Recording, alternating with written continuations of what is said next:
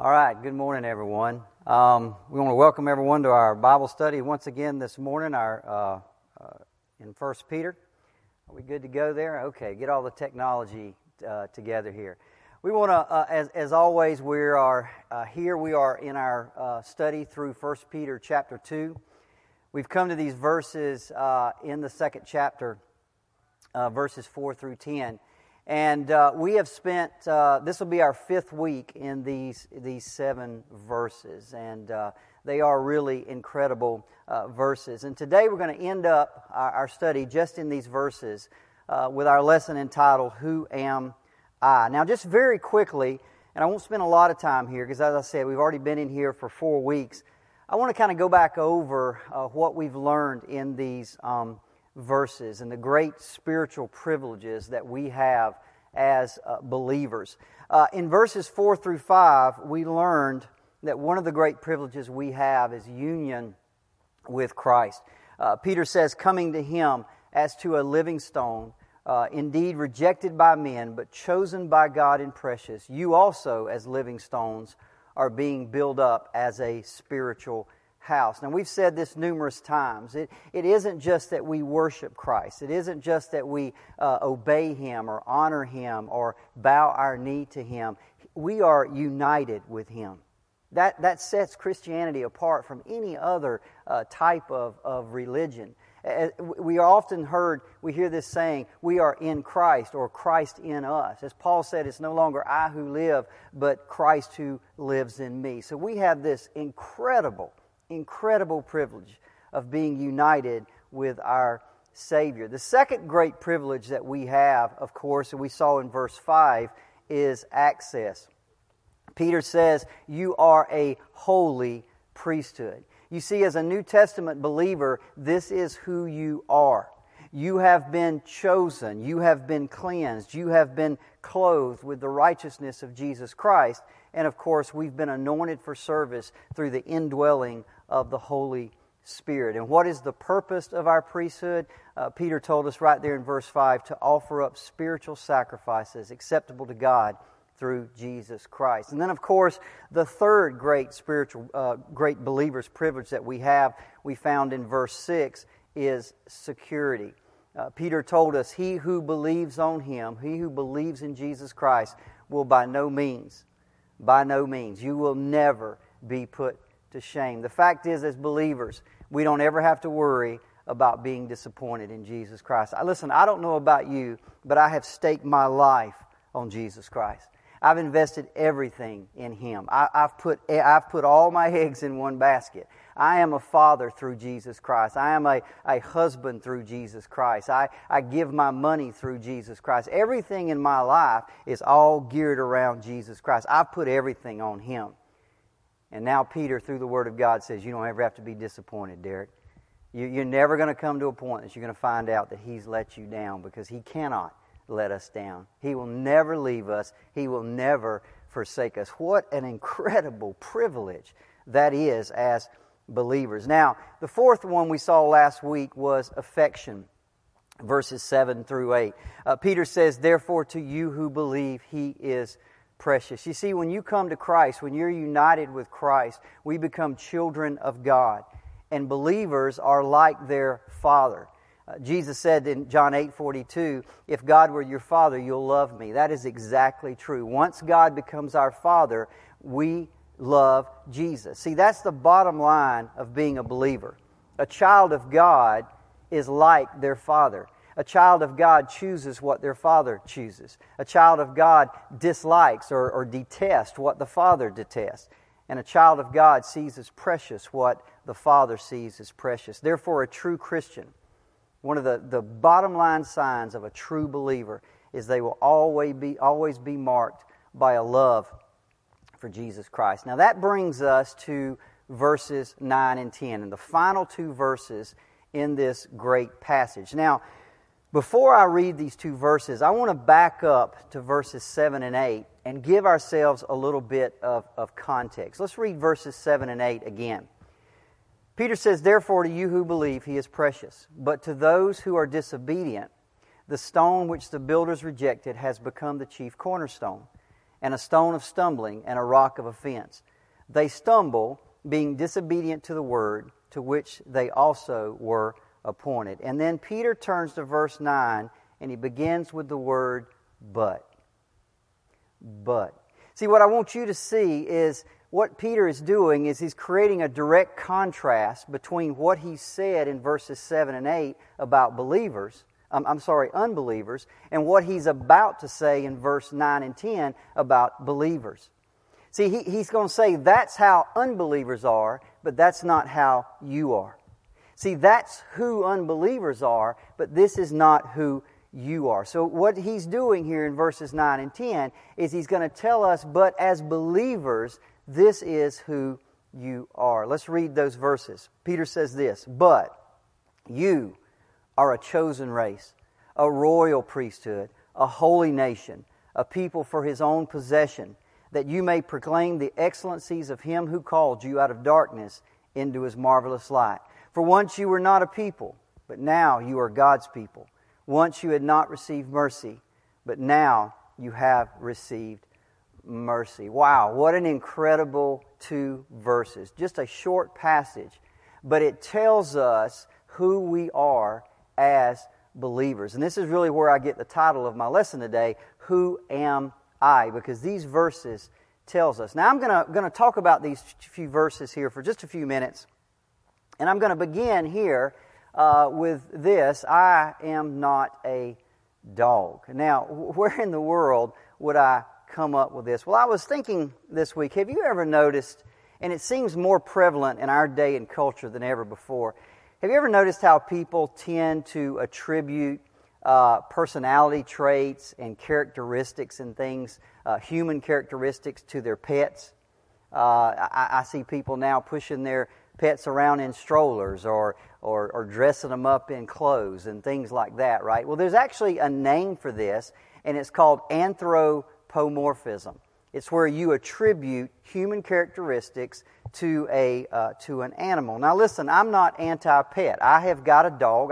I threw a picture up there so you could see her. Her name is Lily. And I find myself at times doing the same thing. You know, I'll look at Lily and she's sitting there and her tongue's all hanging out and slobbering all over the place and her tail's wagging and she's all happy. And I look at her and I think, you know, Lily, boy, she's kind and she's forgiving and she's humble and she's patient and she's happy and she's gentle. And you find yourself thinking this way about an animal. And then I remember, now wait a minute, Derek, she's a dog.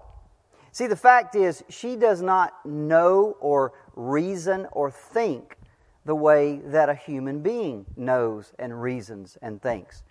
She doesn't prize anything because of its true value. She might like something over something else because of how it tastes or something like that, but she doesn't see the true value of anything. And more than that, she never thinks about where she came from. She never thinks about why she's here on this planet. She never thinks about where she's going to go when she dies. She never sits there and reflects on her identity as a dog. She never thinks about what does it mean in the big purpose of God that she was created as a dog. Now listen, don't get me wrong. She is a wonderful creation. She is an amazing creation. But she is not a human being created in the image of God, but I am. I am created in the image of God. You see, as a human being, I've been given an incredible gift, and that is the gift of a rational mind. I've been given the ability to think in a way that animals cannot think. I've been given the ability to see things in ways that animals can never see them. I am not only self-aware, I am God-aware. Now here's the question. What am I doing with that gift? What am I doing with that gift?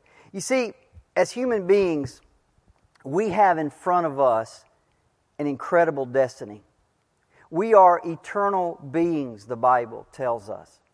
And in front of us is either this destiny of spectacular glory, or it is a destiny of inexpressible horror. Now, sometimes when you think about that, and a lot of people, to be quite honest with you, they don't like to think about the big questions because it brings a lot into play that they may not like to think about. So they just get up every day and they just do the same mindless things. They stay busy, they engage in their hobbies, and they never think about their destiny. Because let's be honest, that eternal destiny can press you down with fear and trembling, or it can fill you up with joy unspeakable. Now, whether it does one or the other really depends on how you answer three questions. Number one, who are you? Number two, how did you get that identity? And number three, what are you on this planet for? What is your purpose here? Let me tell you, Lily, my dog, has never lost one night's sleep thinking about those questions.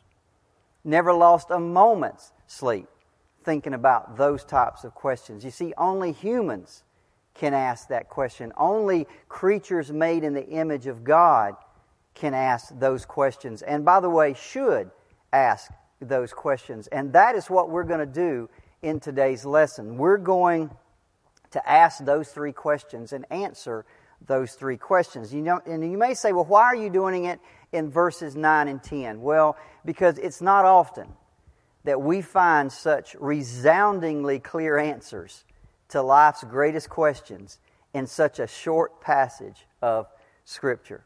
So if you will, let's take a journey for the next few minutes, listen to God's Word, and let's stand in awe of what He has to say. Now, our first question is this: who are you? Or who am I? Well, Peter tells us, first and foremost, you are a chosen race. You are a chosen race. Verse 9, he says this: you are a chosen race. See, now I know that he's talking at this point about the corporate church. But let me tell you, the corporate church is made up of individuals. It's made up of men and women. It's made up of human beings, individuals. Now let me tell you about this chosen race. This race is not racial.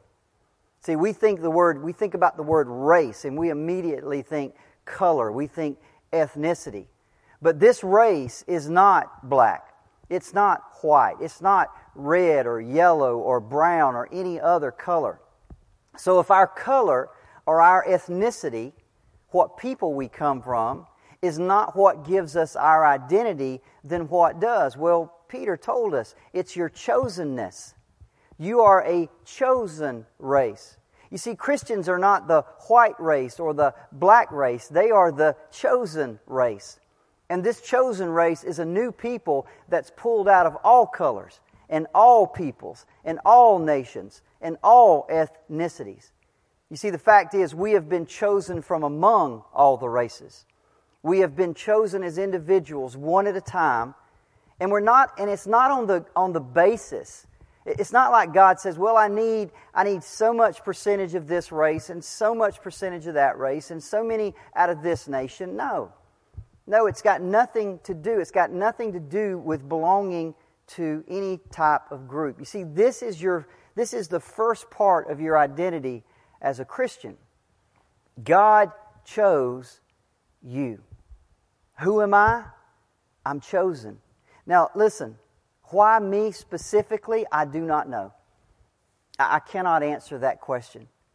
I can tell you this: it was nothing of value in me that set me apart above other human beings.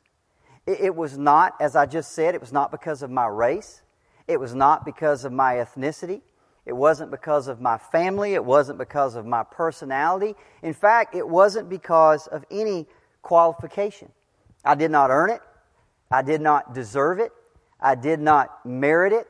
I didn't meet any kind of qualifications or take any test or anything like that to get it. In fact, listen to me, it happened before I was born. Ephesians 1, 4 through 6 says this: just as He chose us in Him before the foundation of the world, that we should be holy and without blame before Him, according to the purpose of His will and to the praise of His glorious grace. Revelations 13:8 says this, and all who dwell on the earth will worship it, talking about the beast, except everyone whose name has not been written before the foundation of the world in the book of life. Listen, my name is written in the Lamb's book of life right now. When was it written in that book? Before the foundation of the world. Listen, if you go back through the Bible, some of you may be thinking, man, this idea of God choosing, that kind of confuses me. But listen, go back through the Bible. God is always choosing. He's always choosing. God chose Abraham, not Lot, to be the father of a nation. God chose Sarah, not Hagar, to give birth to the child of promise. God chose Isaac over Ishmael. God chose Jacob over Esau, by the way, and He did that when they were still in the womb. He did that before they were born. God chose Israel over other nations to call His own people. And you may think, well, why did He do that? Well, it tells us in Deuteronomy 7, 6 through 8. It says this, for you are a people holy to the Lord your God, and the Lord your God has chosen you to be a people for His treasured possession out of all the peoples who are on the face of the earth.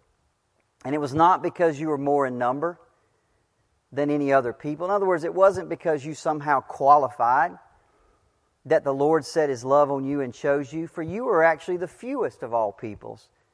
Why did God do it? Because He said, the Lord loves you. The Lord loves you. That's why He did it. Mark chapter 13, that was in the Old Testament. God is still choosing in the New Testament.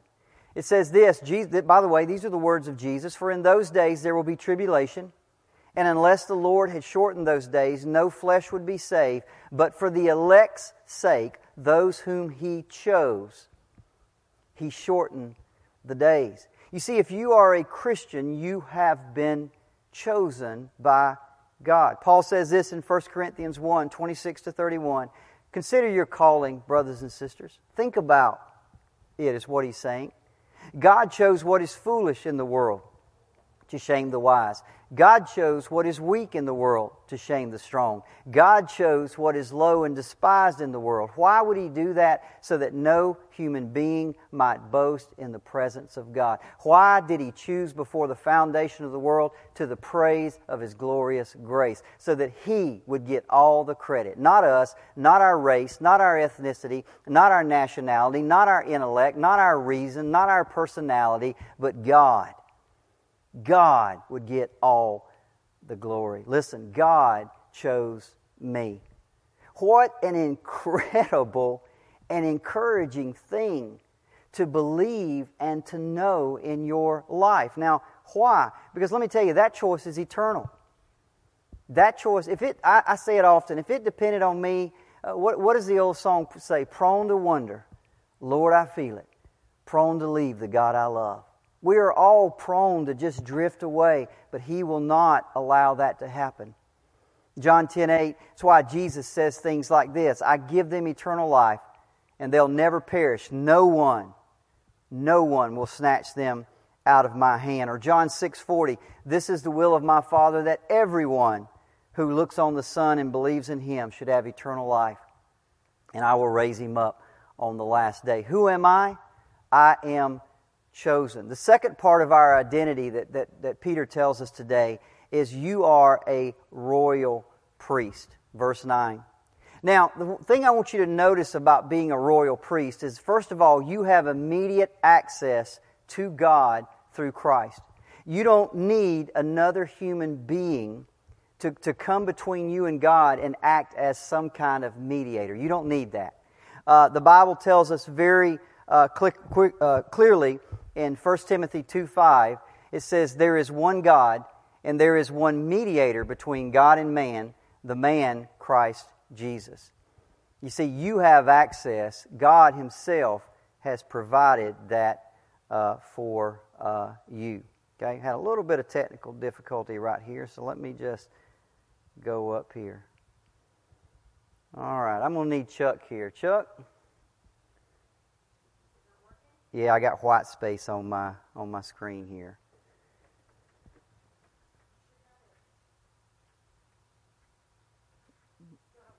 Yeah, look at slide 57. I'm sorry. Do you see it on yours? Okay. Can you run it up here then? 57? Okay. All right. So 1 Peter 1:1, I think you got the wrong one.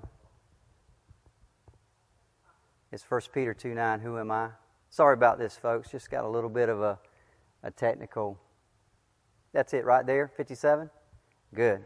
Okay, so we're going to have to change up here.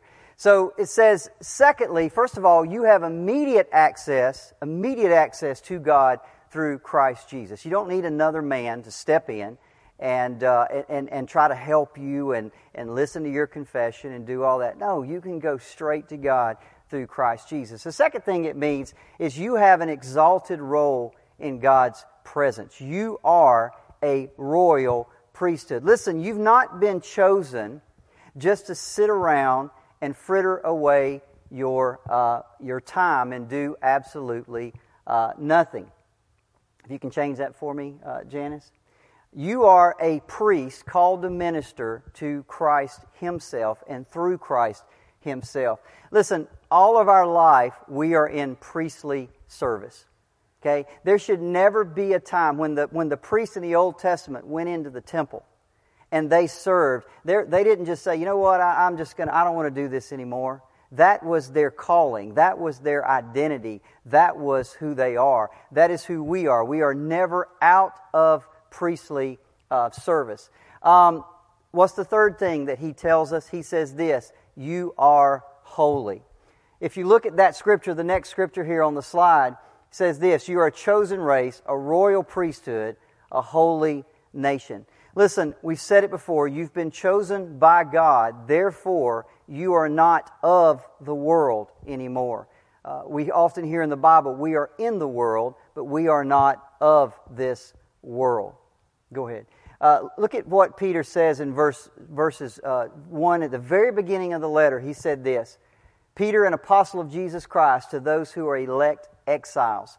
In 1 Peter 2:11, he says this, Beloved, I urge you as sojourners and exiles. His idea here is you are holy. That word holy means set apart. You are not of the world anymore. You are exiles. You are sojourners. You are just passing through. Janice, if you will. So that's who we are now. We have been set apart for God. We live to serve Him. And we share in His character. And let me tell you, if you are not acting holy, if you are not walking in that holiness, then you are actually living out of character. Your identity is to be holy as a believer in Jesus Christ. The fourth thing that we have is you are God's possession. You are God's possession. Look at what Peter says in the scripture in verse 9. You are a chosen race, a royal priesthood, a holy nation, a people for His own possession. He actually says this twice. In verse 10, he says it this way, once you were not a people, but now you are God's people. You see, this is who we are. We have been chosen by God.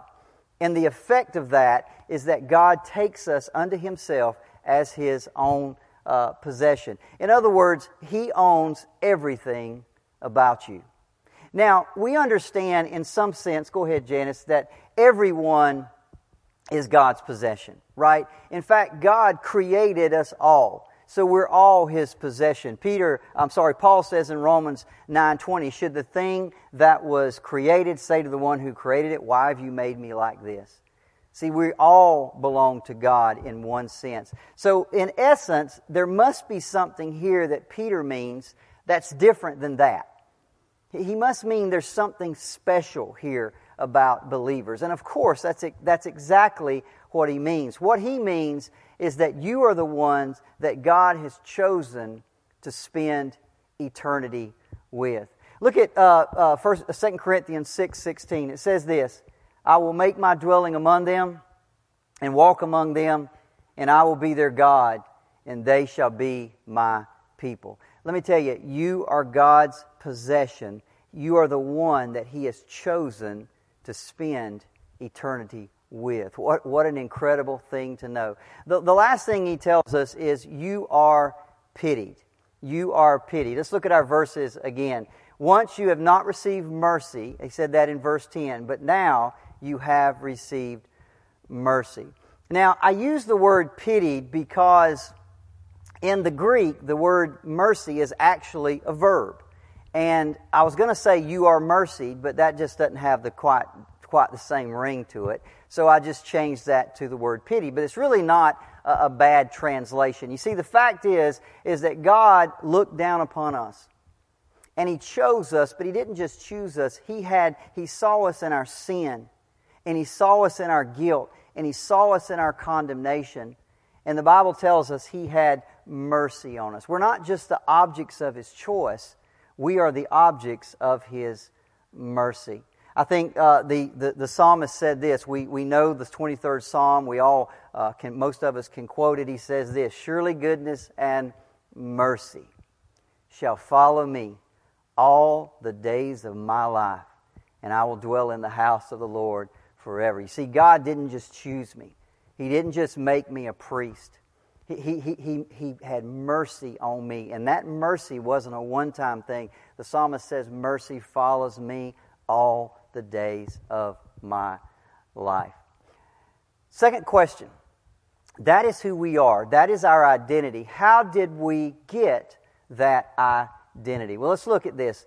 The fact is, it's pretty obvious, right? God did all of this. He tells us in verse 9, Him, talking about God, who called you out of darkness into His marvelous light. You see, God is the one who chose you.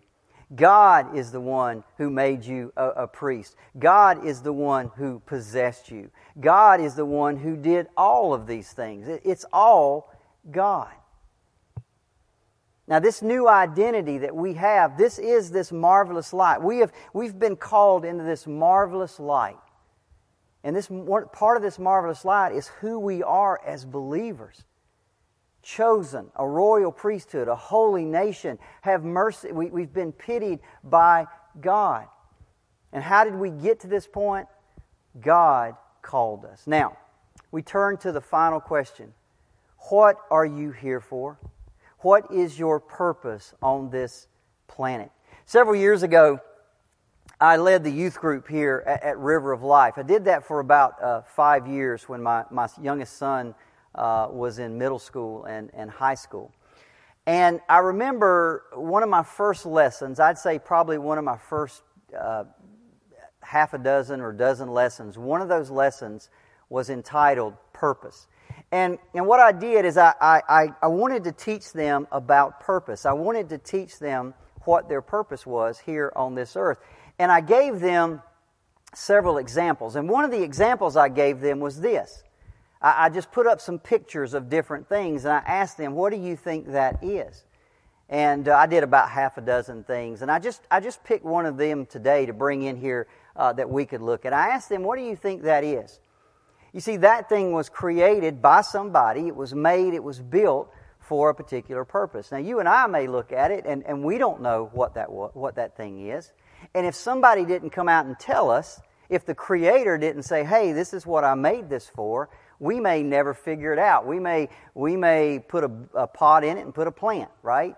That's not what it's made for. If you actually go ahead and look at it, this is what's called a roll and pour. It's made for people who have trouble picking up gallons of milk or gallons of orange juice. You can just put it in this thing and roll it over and pour it. But see, if the builder, if the Creator didn't tell us what that was, it would have been very difficult for us to figure that out. See, the fact is, what I wanted to get across to them is everything has a purpose. Batteries, hammers, nail polish, just, chairs, everything, this bowl, this cloth that sits on this table, everything is made for something. Everything is built for a purpose, okay? Now, the question is, what is our purpose? Now, by the way, the opposite of purpose is futility. Futility literally means lack of purpose. It's uselessness. It's like, I heard somebody say one time that the definition of futility is trying to tattoo a soap bubble. That would be the definition of futility. It literally, you're never going to be able to do it. Now here's the thing. Did you know that the Bible tells us that apart from God, our lives are futile? Look at this scripture here from Ephesians 4:17 through 18. This is Paul. He says this, "So I tell you this, insist on it in the Lord, that you must no longer walk as the unbelievers do in the futility of their thinking." In the futility of their thinking. You see, apart from Christ, all your thoughts are futile. They have no meaning. They have no purpose. You're like a mouse on a wheel that just runs every day, and you're going absolutely nowhere. It's not until the light of the Spirit of God enlightens us so we have ears to hear. We have eyes to see. We have a brain now that can see things for the first time clearly, that we understand what purpose is. Janice. But what about a believer? That's an unbeliever. That's someone who doesn't know God. What about a believer? What were we created for? What is our purpose? Well, let me tell you, Peter tells us today very precisely and very clearly what our purpose is. That you may proclaim the excellencies of Him who called you out of darkness into His marvelous light. Listen to me, if you will. If you are a Christian, if you are a believer, if you've been regenerated, born again, if you know Jesus Christ as your Lord and Savior, your purpose on this planet is to proclaim the greatness of the one who called you out of darkness into His marvelous light. This is a full-time job of a royal priest. Let me say this again. This is a full-time job of a royal priest. Your job is to make the glories of the King known to everybody who will listen. We are created and we are meant to live our lives as Christians for a purpose, not for our own happiness, not for our own glory, not for our own gain. None of those things are mentioned.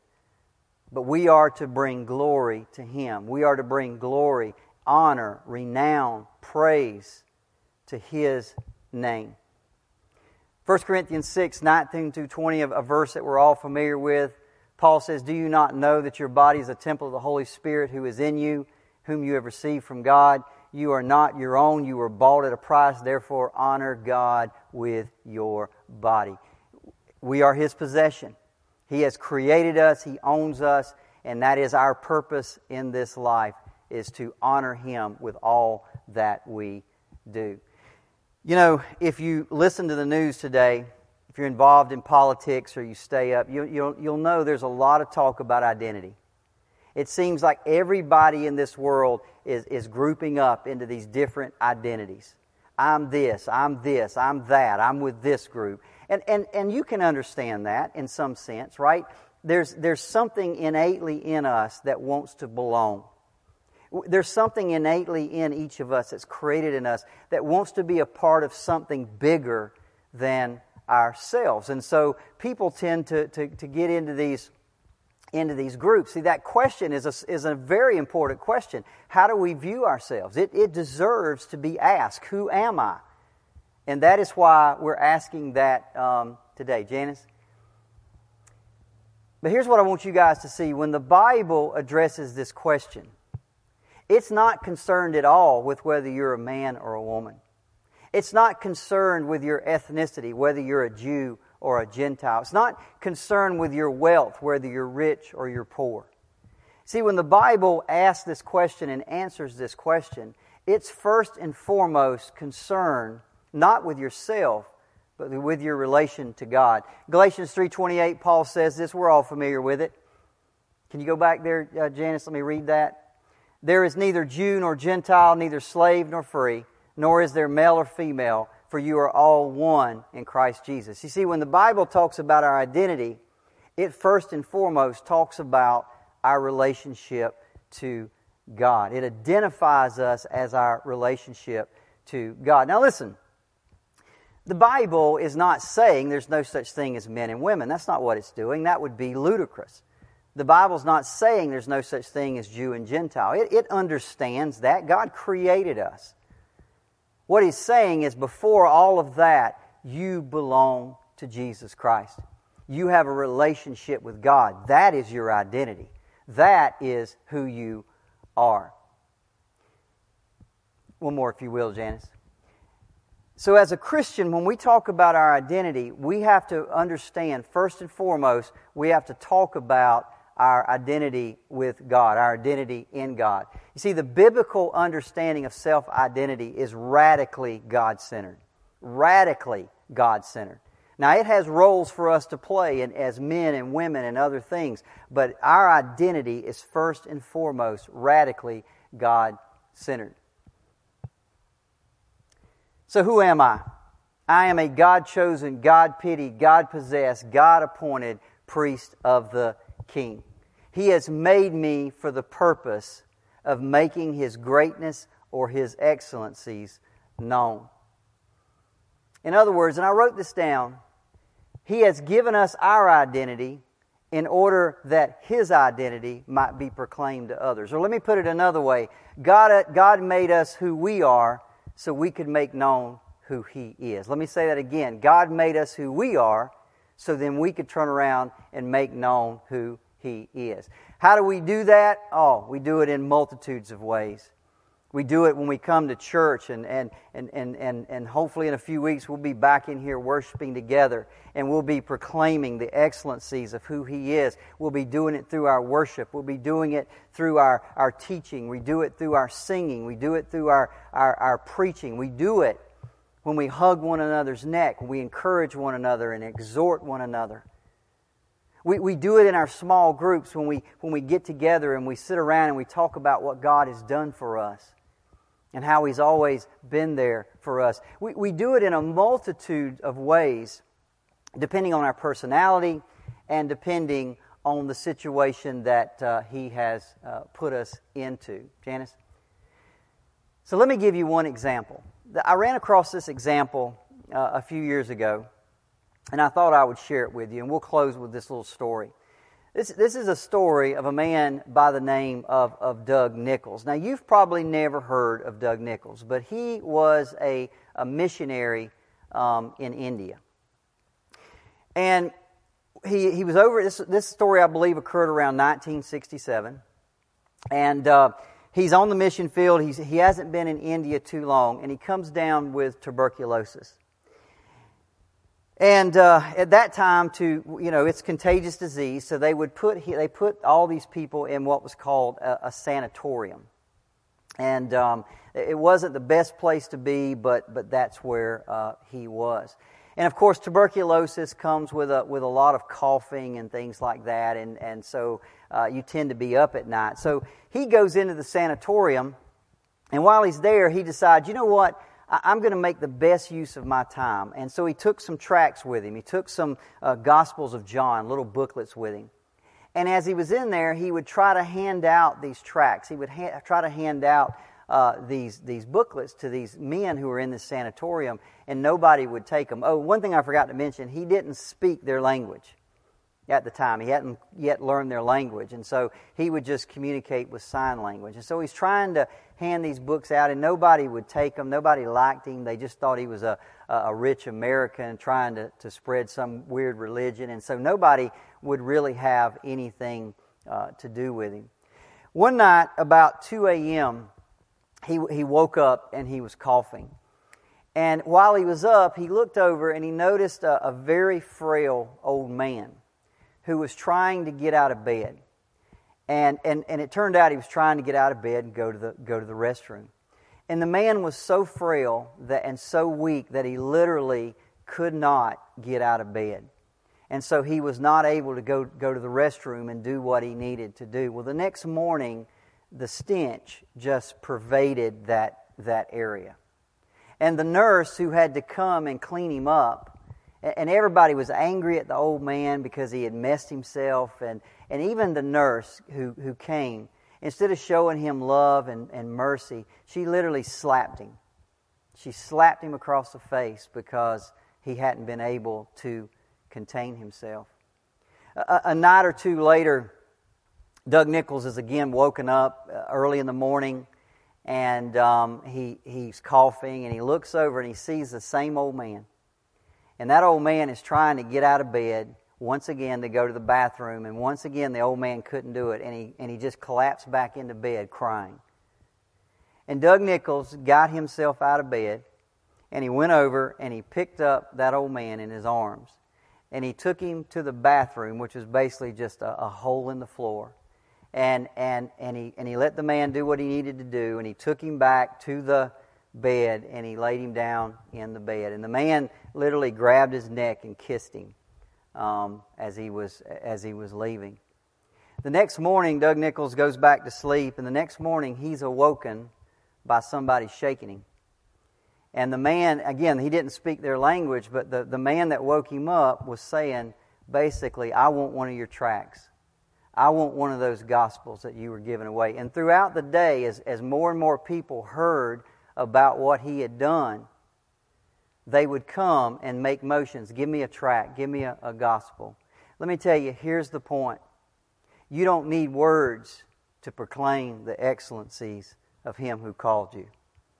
You see, we proclaim the excellencies of Him who called us. In fact, much more with our words, with our actions. We do things that other people will not do. We show mercy the way our Father shows mercy. We love the way our Father loved us. In fact, can I tell you that many times people are more eager to listen when you act out the excellencies of God than they are just when you speak them out. So I know a lot of people say, I'd love to proclaim His excellencies, but I just don't have the words. That's okay. You got the actions. Use your actions. Use your words. Use whatever God has given you in your life, your talent, your personality, whatever it may. Use that to proclaim the greatness of Him who called you out of darkness into His marvelous life. Listen, that is why you're here. That is why your name was written in the Lamb's Book of Life before the foundation of the world, so that you're here at this time, at this place, in this appointed time, to proclaim the greatness of God, to proclaim the greatness of Jesus Christ.